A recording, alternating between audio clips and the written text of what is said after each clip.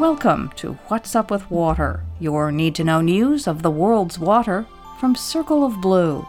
I'm Eileen Ray McCann. In Afghanistan, the Taliban's rise to power does not bode well for a water sector that is already troubled. That's according to an international group of scholars.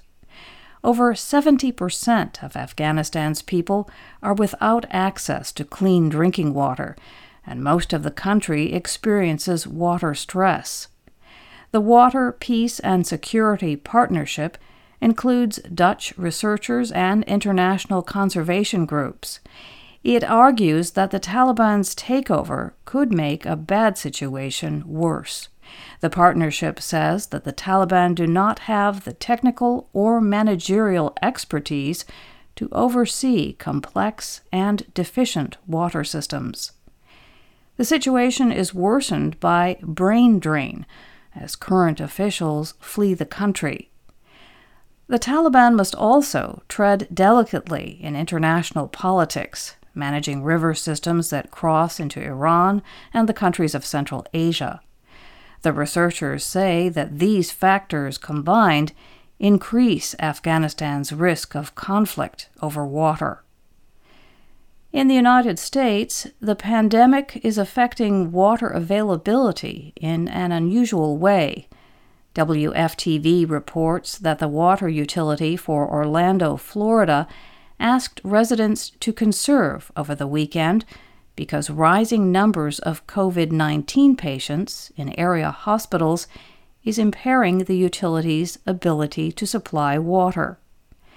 The utility uses liquid oxygen to remove foul odors from its treated water. Its liquid oxygen reserves are low because of demand from hospitals, which need it to treat COVID-19 patients. Hospital officials say they are using an unprecedented volume of liquid oxygen due to rising cases. The utility provides water to about 500,000 people. Since outdoor irrigation accounts for about 40% of water use, utility officials told residents to avoid watering the lawn or washing their cars. In Africa, a nonprofit group claims that the textile and apparel industry is poisoning rivers with polluted wastewater. The report from Water Witness International based its case on investigations in 5 countries: Ethiopia, Lesotho, Madagascar, Mauritius, and Tanzania. Regular water quality monitoring data was not always available, but the group found credible evidence of discharges into rivers of unsafe levels of toxic metals, dyes, and bleaches. Major fashion brands in both Europe and the United States use these suppliers, which are owned locally or by Asian companies. This week, Circle of Blue reports on water cuts that are coming next year for the lower basin of the Colorado River. The implications of the drying American Southwest and the limits to the region's water supply are increasingly apparent. The federal government marked the changing conditions recently, declaring a Tier 1 shortage for the lower Colorado River basin. The shortage declaration will force Arizona and Nevada, as well as Mexico, to further reduce their withdrawals from the river in 2022. California, the other lower basin state, is not affected. The declaration also sets the stage for more drastic measures in the near future, since Lake Mead is projected to fall another 30 feet over the next 2 years. Mead and Powell, the basin's largest reservoirs, are the lowest they have been since they were first filled. Each one is about 1/3 full. The lower basin was already in a Tier 0 shortage this year, which required modest reductions in water withdrawals from the river by users in Arizona, Nevada, and Mexico. Despite this, water in the basin's reservoirs dropped from 49% of capacity 1 year ago to 40% today. The decline was due to a dry spring and parched soils, making the runoff into Powell the second lowest on record. A Tier 1 shortage will demand deeper cuts from the lower basin. Nevada and Mexico will be affected, but the cuts will mostly fall on Arizona, and more specifically to farmers in Arizona who get water from the Central Arizona Project Canal. Arizona officials planned for the reductions, expecting the shortage and an 18% cut in water deliveries from the Colorado River. Farmers will pump more groundwater, and some will be paid to conserve water. Arizona will also draw on water in its liquid bank account, water supplies it has stored in Meade from conservation in previous years. Taking into account these and other measures, the cuts will not be as severe as the headline figure of 18%.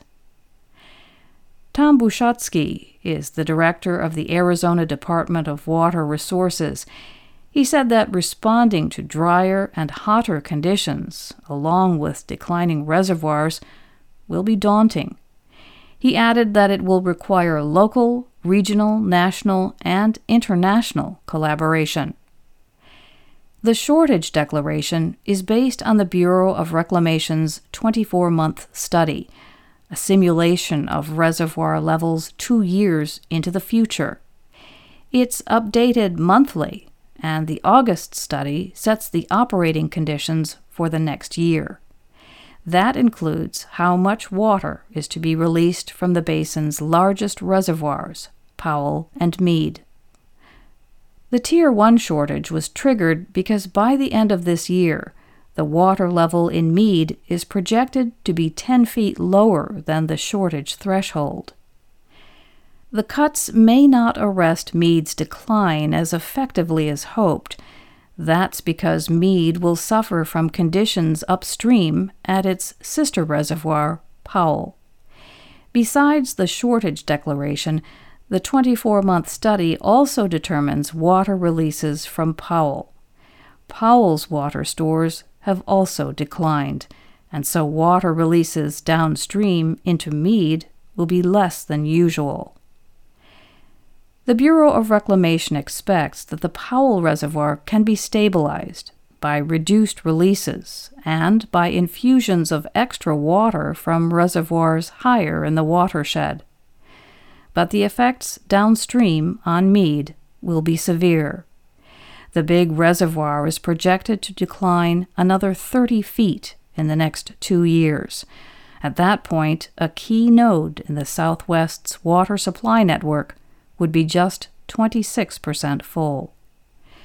Federal officials are trying to anticipate what a changing climate means for a watershed that helps to supply drinking water to over 40 million people in some of the country's fastest-growing regions.